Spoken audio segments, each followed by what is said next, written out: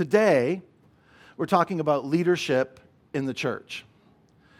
So let's just be real clear in the beginning here. When it comes to what we believe about doctrine, what we believe about biblical teaching and instruction and practices in the church, it's important right from the outset to distinguish between doctrine and dogma. All right? Dogma is taking secondary issues and making them primary. For several years now, we've used the language open hand and closed hand. So we have open-handed issues, are those issues where Bible-believing Christians can debate over them, even disagree over them, but not divide over them. All right? Closed-handed issues are those issues that we really want, we just remain committed to.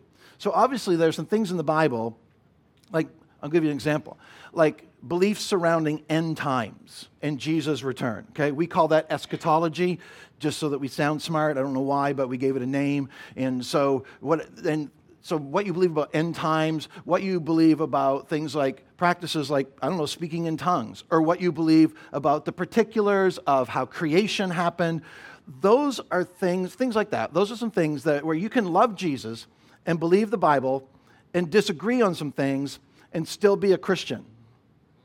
Okay? There are other issues. Is that news? I just want to know how, are we okay with that? We can have some, okay, good. There are other issues like the incarnation, which again, just a fancy way of saying Jesus was God in the flesh, or the resurrection of Jesus. We have to be very clear on those kinds of things when it comes to understanding who God is and how He relates to us. So we don't claim that every theological or doctrine discussion is cut and dried. And for sure, every matter of practice within the church is not cut and dried. I think the fact that brilliant, Spirit-filled scholars committed to the authority of Scripture, and that's really important, land on both sides of some issues that points to the complexity of the challenge of interpreting and applying Scripture. So we just need to respect those who might disagree with us on these open-hand issues. Closed-hand issues deal with essentials of the faith, right? Things like the authority of Scripture, the Godhead, salvation through Jesus. Scripture is categorically clear on those things. But there are issues that are not emphatically clear and that lend themselves to, I would say, robust discussion and debate, if you're into that kind of thing. Things like what you think about end times. And I got to tell you, in the last 2 weeks, I've heard all kinds of, can I just say it, crazy stuff about end times, okay? If one other person says the words Gog and Magog to me, backing up. Things like spiritual gifts of tongues or the modes of baptism or particulars about the administration of the Lord's Supper or the ministry of women in the church would all be examples of open-hand issues, which reminds me of this quote that is most often attributed to St. Augustine, where he said, in essentials, unity, in non-essentials, liberty, in everything, love. When it comes to leadership structures in the church, here's something that is a closed-hand truth on this topic. Jesus Christ is the head of the church. Amen. Not the Pope, not the president of a denomination, not Andy Stanley or Craig Groeschel, not your pastors, not the head deacon. Jesus is the head of the church. And as the head of the church, we believe that Jesus is constantly looking for a few men and women to lead His church on earth and to model the godly attitudes and actions that should be true of all mature Christians. But these roles are so important that He's selective about who should care for and nurture His people. There are biblical qualifications that are extensive and sometimes specific and essential to the spiritual health of a congregation. And to compromise on those standards is to risk crises of character and morale and unity within the body, and ultimately a diminished testimony to the world. So there are at least two types of church leaders that are given special attention in the New Testament, and they are deacons and elders. Surprisingly, not much is said about pastors, so that's nice. It's true, though. In the New Testament, all churches had multiple elders, but not all churches had deacons. In fact, like we don't have deacons at Faith Community, but we do have people who perform the function of a deacon by the way that they express and act on their gifts in the life of the church. In our church, many of the biblical responsibilities given to deacons are carried out within our small groups and by our care team. The term deacon comes from a Greek word meaning one who serves. The 7 men mentioned in Acts 6 functioned as deacons in the sense that they assisted with the distribution of food to needy widows. So from what we read in Acts 6 and 1 Timothy 3 and elsewhere in the New Testament, as local churches were established and grew, the official role of deacon was to assist the elders so that they could give themselves to teaching and prayer. So the other type of leader then is an elder. At Faith Community Fellowship, the elders are a group of men and women who serve to provide advice and oversight and accountability to the pastors.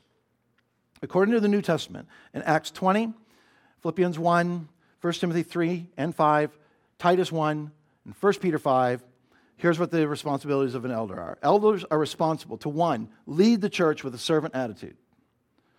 2nd, to equip the saints by teaching the Scriptures. 3rd, protect the church from false or distorted doctrine. And finally, 4, to preserve the unity of the body by shielding the church from the work of divisive individuals. So the way we do this at Faith Community is, first of all, we don't think that every elder needs to be proficient in all those areas of responsibility, okay? When it comes to qualifications, yes, but areas of responsibility, it's more likely that these areas of responsibility will be represented within the team of elders that we've chosen as a church. And at Faith Community, the pastors are also elders. So while the pastors can focus on the first 2 responsibilities listed here, right, providing leadership for the overall direction and ministry of the church and the teaching, the primary task of our elders is to preserve the purity of our doctrine and the unity of the body. And in our current model of governance, it's the elders who provide oversight and accountability for the pastors. Now, this is important. The biblical standards for church leadership are personal character qualities. Not college degrees, not seminary degrees, not business administrative skills or personal charisma. Paul said to search deeper, to look for character qualities that reveal a deep-seated faith that reflects integrity and maturity and stability. So the standards for elders are high because the Scripture says there to be examples to the flock. 1 Peter says to lead by your good example. Now, the qualifications for church leaders are, for the most part, characteristics of a person who is taking his or her faith in Christ seriously, like growing in the knowledge of God and maturing in the Christian experience. Personal character and spiritual maturity have to be the key issues when we select leaders. And the process should follow the example of Scripture. So at Faith Community, the process for recommending and selecting elders is this. First, the current elders identify a need for additional elders. Pray for direction about that, and then make a recommendation to the church. Then the church speaks to that selection of those individuals. And we don't do that in a public meeting format. That's not healthy. That's a process in a lot of churches, and it's really dicey and entertaining, but it's not healthy. But we've chosen to give the church a voice in this process by private communication, either by written letter or by an email. And then the elders ordain the new elders. The most extensive list of qualifications for church leaders, and like a lot of things in the New Testament, you don't find it all in like one passage. So you find it in 1 Timothy 3 and Titus 1. This is probably the most comprehensive list that also overlaps other lists. And we believe these are qualities we should seek out whenever we're looking to fill any leadership role in the church. So the qualifications are a good reputation, self-control, godly values, a spiritually healthy home, a proven mature faith, and a teachable spirit.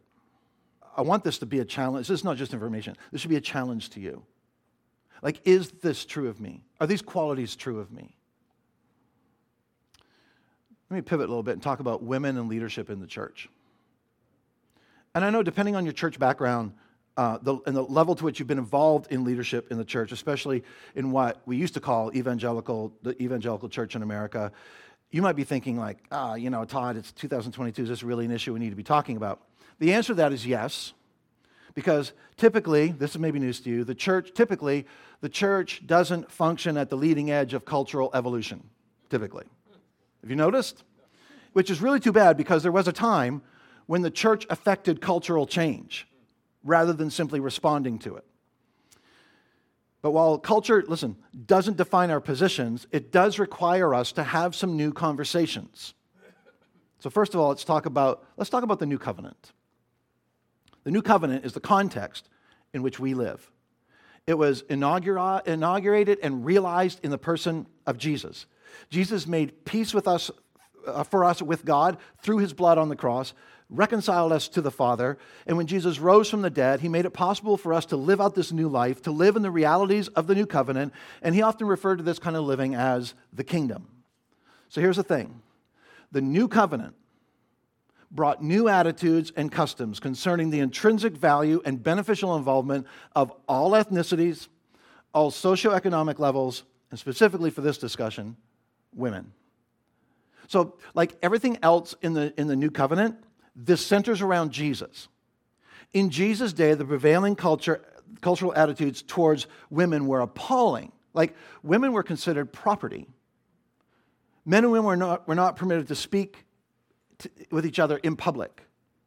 And yet, Jesus had women in his traveling group who ministered from town to town.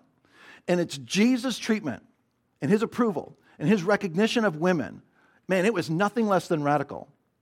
We read it and like, oh yeah, okay. No, we have to understand the context in which he was living. So the night that Jesus treated Mary as a disciple, allowing her to learn at his feet, was a watershed moment for women, and it was a strong message for the soon-to-be church. In Ephesians 2, Paul argues that Christ has destroyed the dividing wall between Jew and Gentile. And we're all like, yeah, absolutely. Good thing for us, right? This would have been a powerful metaphor for anyone living in Jerusalem, since there was a literal wall in the temple that kept Gentiles, us, out of the temple proper. But there was also a physical dividing wall between men and women in the temple. Walls divided the temple between the court of the Gentiles and the court of the women, where Jewish men and women could both enter, but a Gentile could not. But then the court of the women was as far as the women could go into the temple, Jewish men could go further. And Jesus destroyed that dividing wall between men and women in his life through his personal contact, and he completed it in death through the blood of the new covenant. And as the church started to grow, women were quickly introduced to leadership roles in a radical departure from the cultural expectations of their day.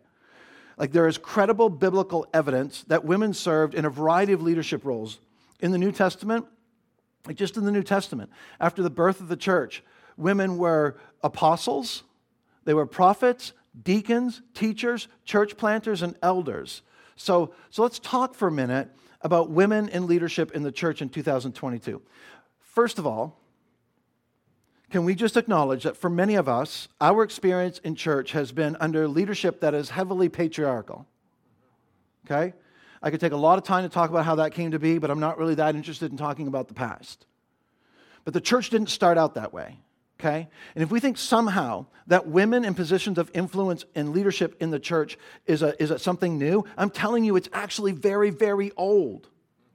It's the church returning to its roots. All you have to do is read the story of the early days of the church in the New Testament and in historical writings. Like in the birth of the church at Pentecost, the Holy Spirit was poured out on women and men alike. That had been predicted long before the coming of Jesus. In Acts 2 and 1 Corinthians 12 says the Spirit bestows on all members of this new community without giving anyone preferential treatment based on gender. Romans 12 and 1 Peter 4 says every believer is to offer her or his gifts for the benefit of the body of Christ. So, for the church to prevent any believers from exercising their spiritual gifts and calling is to quench the work of the Spirit. And now, I know what you're thinking. I know a few isolated texts appear to restrict the role of women in the church. But the interpretation of those passages has to take into account their relation to the broader context, right? And the broader teaching of the New Testament. Like, when we study Scripture, and we're honestly seeking to understand and rightly apply Scripture, we have to ask a couple questions. We have to ask, what part of the text is cultural expression which changes from culture to culture? and what part of the text is central revelation that never changes. Because here's the thing. Isolated verses, lifted from their context, do not represent a scriptural consensus. I'll just repeat that. Isolated verses, lifted from their context, do not represent a scriptural consensus. It's like we lean into things like all things are possible, because the Bible says so. And if you lean very heavily into that, you are set up for disappointment, because that's taken out of context. It's a dangerous way to interpret and apply Scripture. Sometimes you have to go outside the scriptural text and into the historical record in order to get an accurate understanding of the context. In fact, it's when we look at the historical record, especially around the churches in Ephesus and in Corinth, where Paul's specific instructions to these specific women in specific churches then it starts to make sense. And it becomes consistent with the rest of the New Covenant, the New Testament. And it's interesting to me, let's just get honest, that many churches today who lean into some verses in 1 Corinthians 14 where Paul says women should remain silent in the churches, they are not allowed to speak.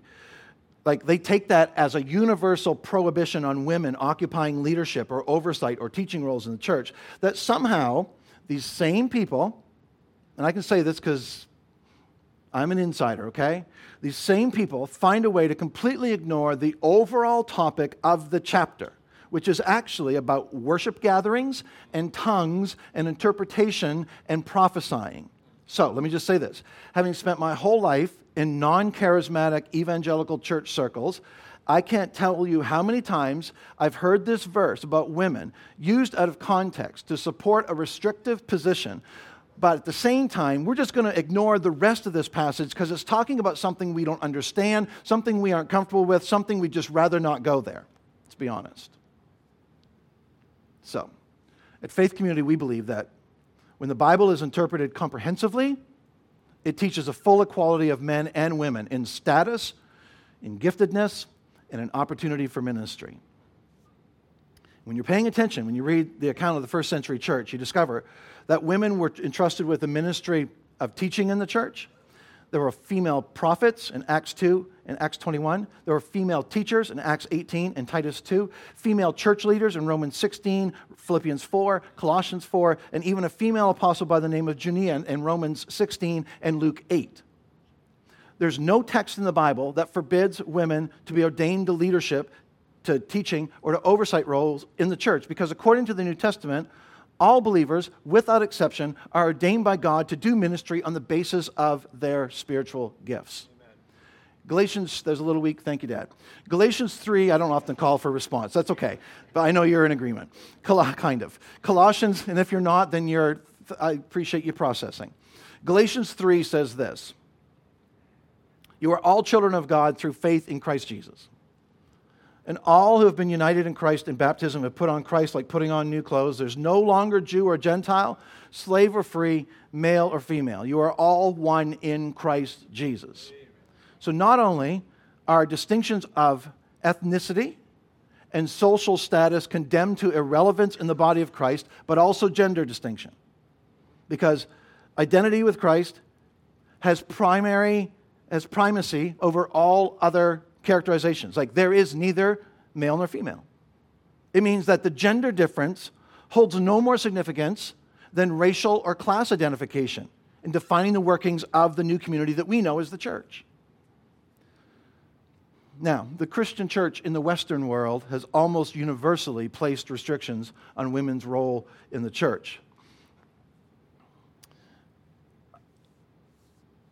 Women have traditionally been denied equality with men as a general practice in most societies.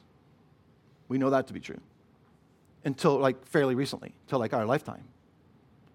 So the church in the United States has never had to really face this question as honestly and deeply as it's being compelled to today. Plus, we always sit a little bit behind the curve.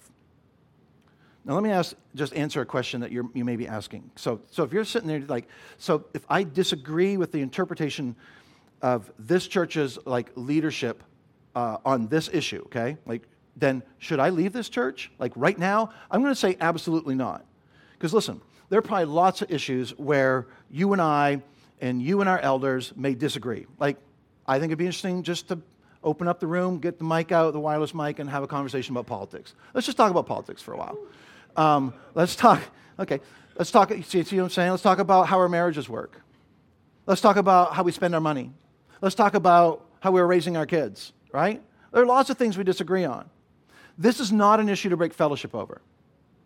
We are one in Christ. His Spirit unifies us. We share the essentials of the faith, even if we disagree on secondary open-hand issues.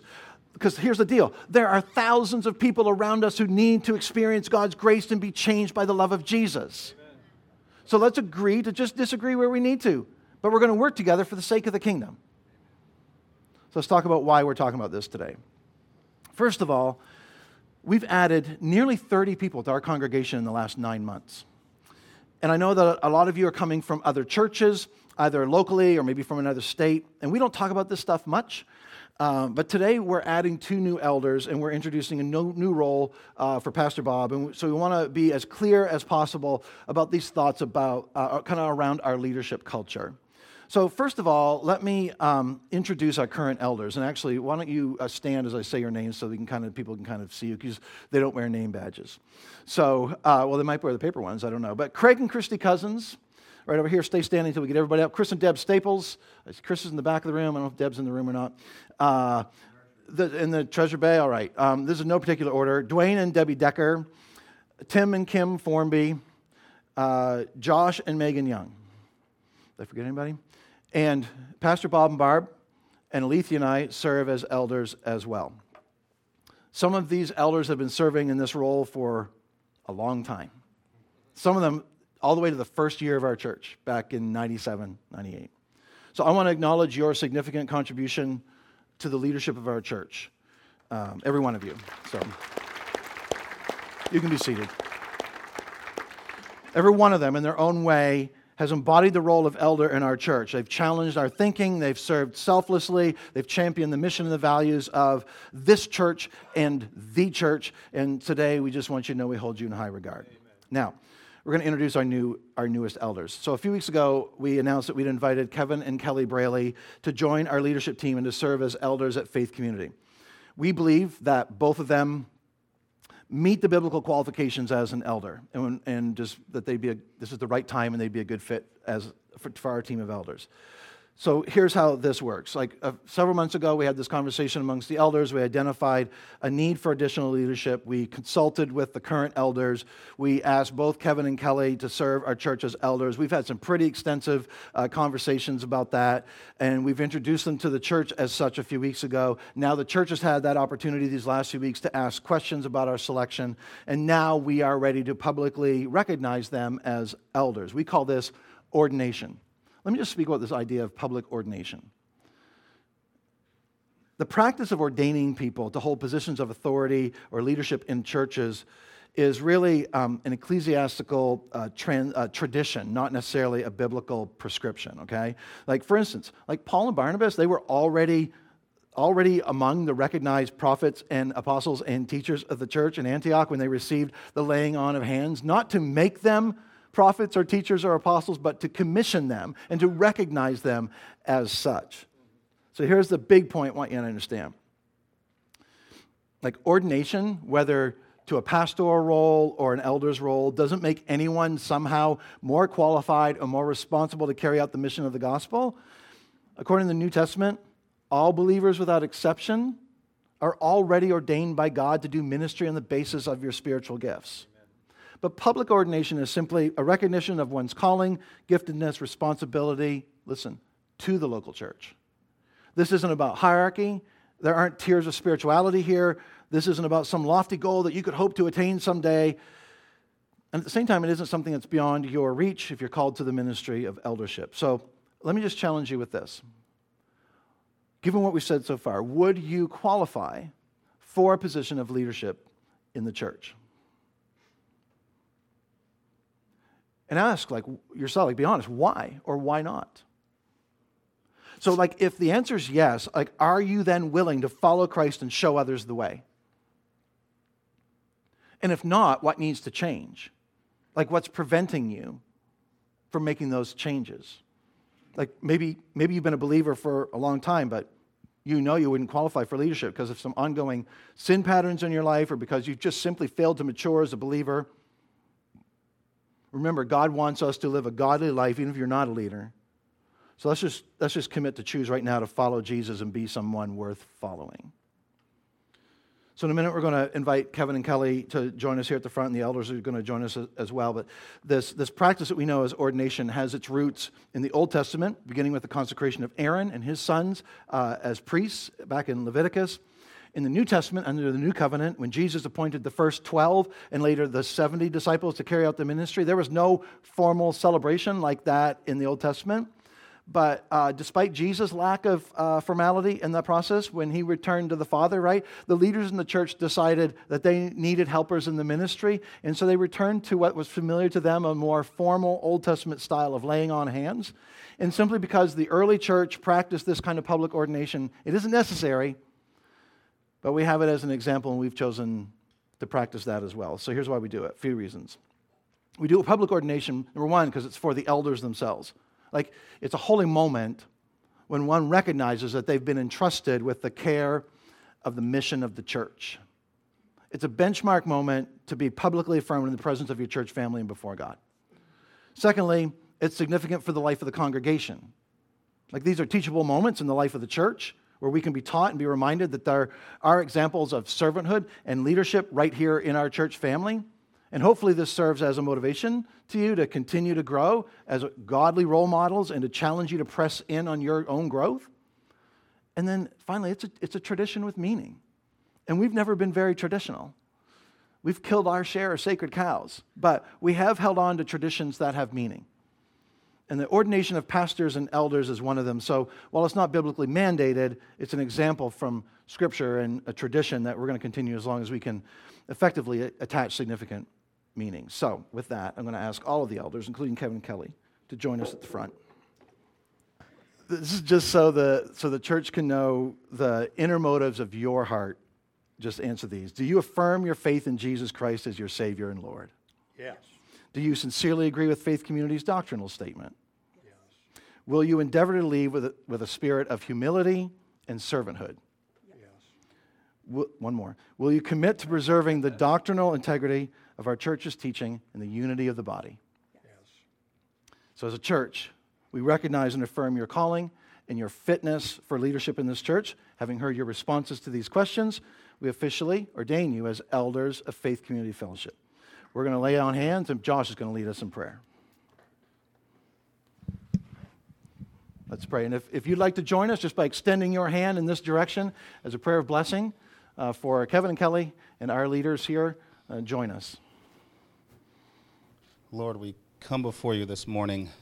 We first of all thank you for this opportunity to be here, a body of believers that can encourage and help each other and pray for each other. And we take our responsibilities as believers seriously, and in this church our leadership team takes those responsibilities of leading this church seriously. And we are excited to bring Kevin and Kelly this morning to bring them into that leadership position. We know the hearts that they have, the willingness to serve, because this is a servant leadership position. This is to serve the local church. And we just thank you for them and their willingness to do this, their faith, just the reputation that they have in this church of being there for other people to help and give you the shirts off their backs if they could. And we just thank you for that. We pray that as we move forward with them in this leadership role, we just pray for them, you would strengthen them, you would help them to just be that example, that shining light to those around you. We just thank you once again for this opportunity and for Kevin and Kelly. In Jesus' name, amen.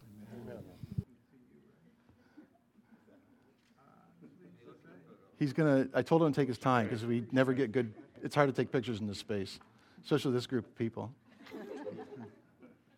Bob, I can't see you very well. No doubt. Bob loves pictures. All right. Thank you, everybody.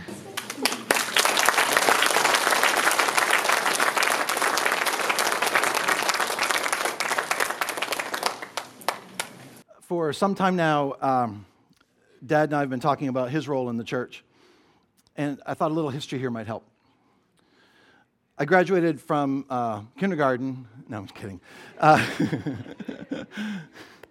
Just some sweet pictures. I graduated from seminary in the spring of 1989. And a few weeks later, I was interviewing for a pastorate in New Brunswick. Same Sunday that Dad was interviewing in Ellsworth, Maine. I didn't take that position in Canada mostly because it wasn't offered to me. And Dad did accept the call to become the pastor of what was then Ellsworth Baptist Temple. We arrived in Ellsworth in August that year, and later that year I joined the staff, and they made up a position for me and eventually became the youth pastor. Dad and I served together there for 7.5 years. And in the spring of 1997, we launched Faith Community Fellowship, and we did that as co-pastors. And for the first 5 years, we made every decision together. We figured out how to make that work. We had that kind of relationship that worked for us.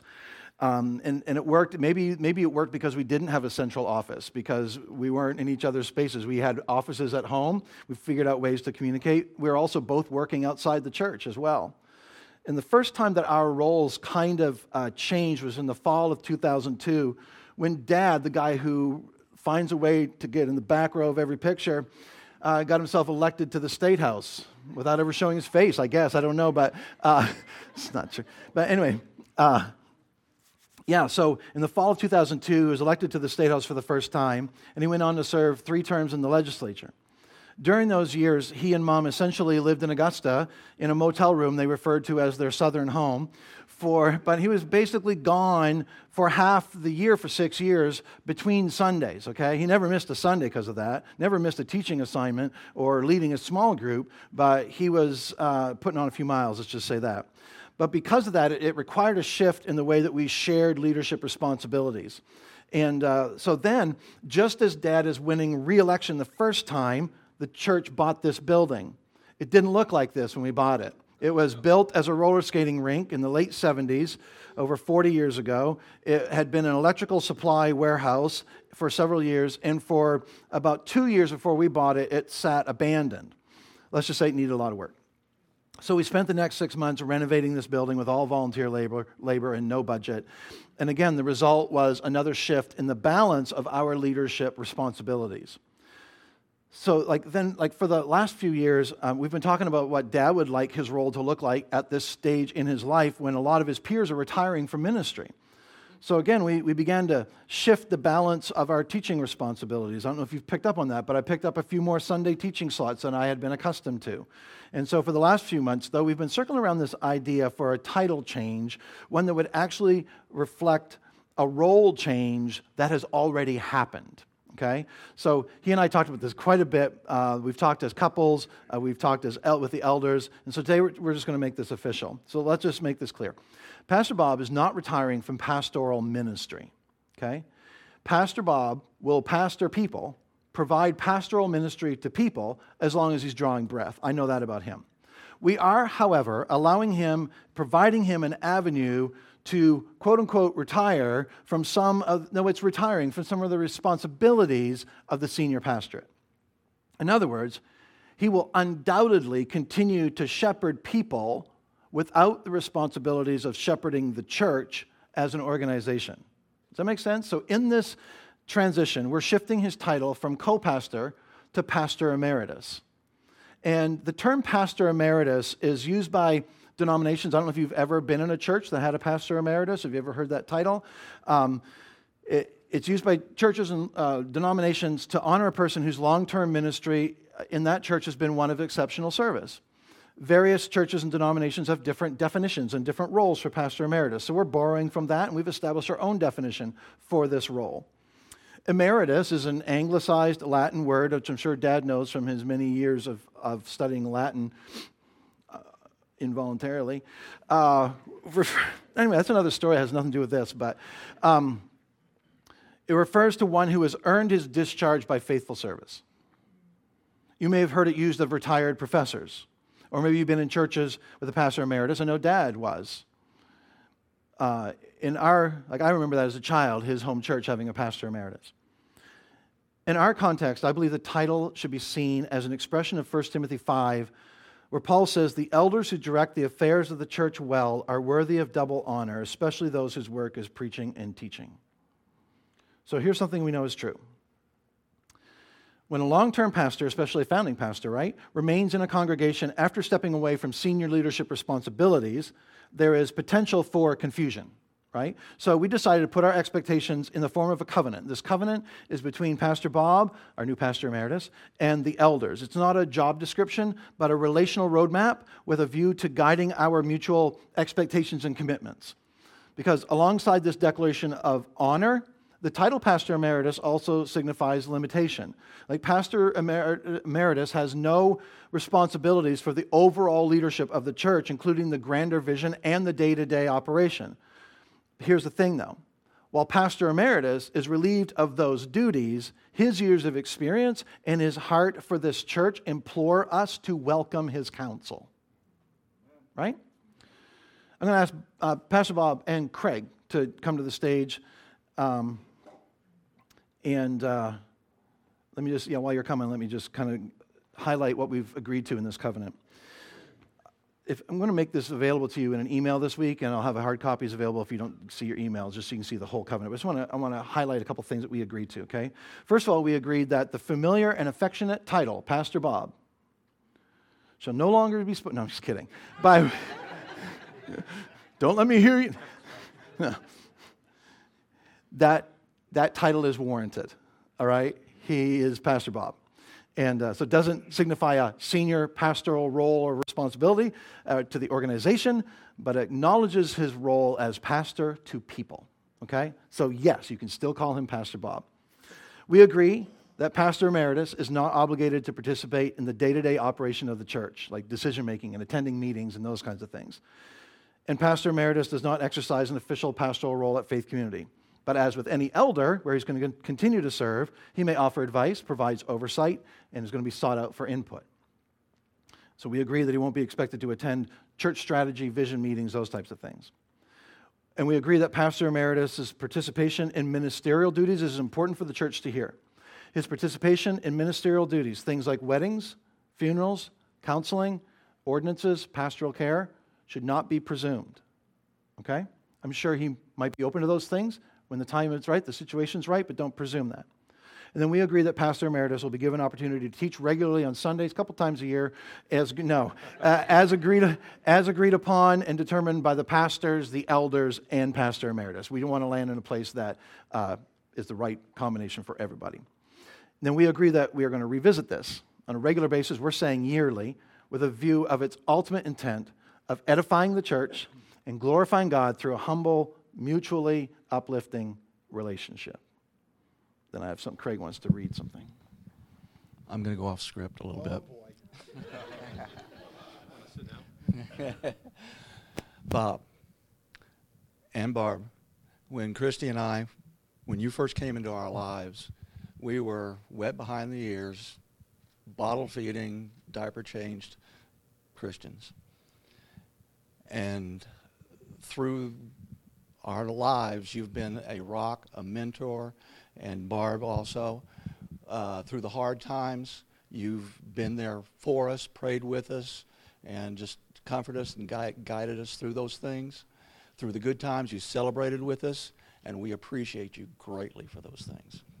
And with that said, recognizing your continual pastoral leadership, beginning in 1974, and of this congregation since its inception in 1997, we bestow upon you the honor of being known to us and to others as Pastor Emeritus of Faith Community Fellowship. Your experience, wisdom, and above all, love for this church will ensure that we continue to seek your guidance in the years to come.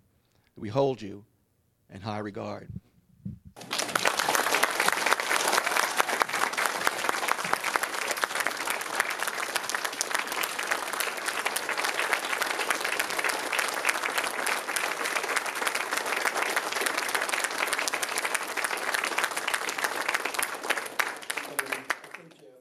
I just want to know if this is going to count as one of the two for the year.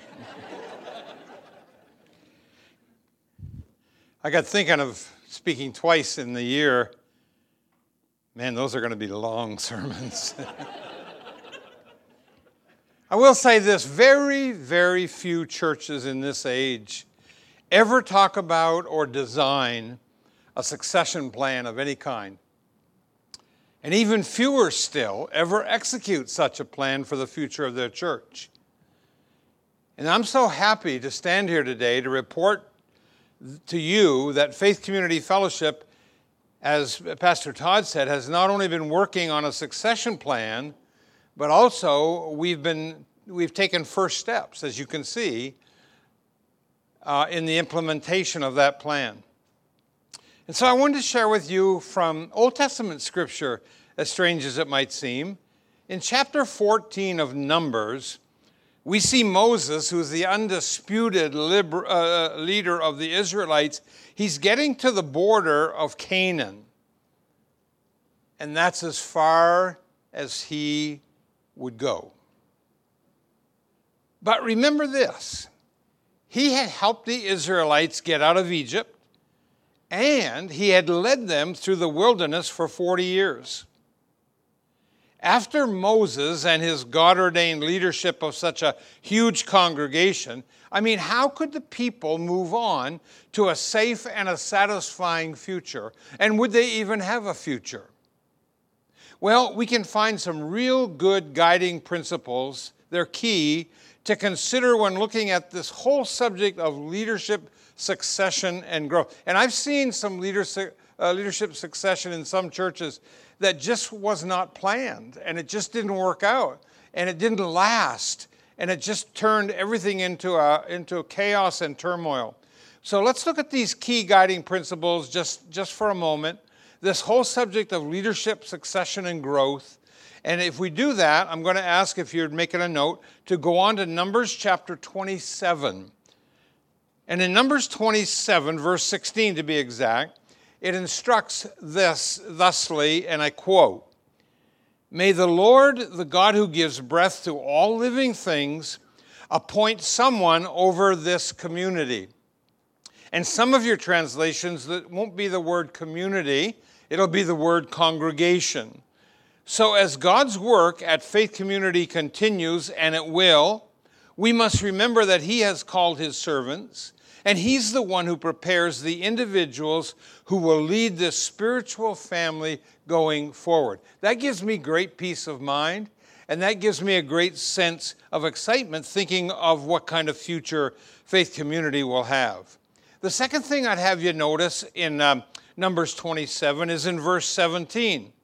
Moses continues his plea or his request to God. And he says, we need someone who will go out and come in before the people, one who will lead them out and bring them in, so the Lord's people will not be like sheep without a shepherd. Now, a note to all who will hear me this morning.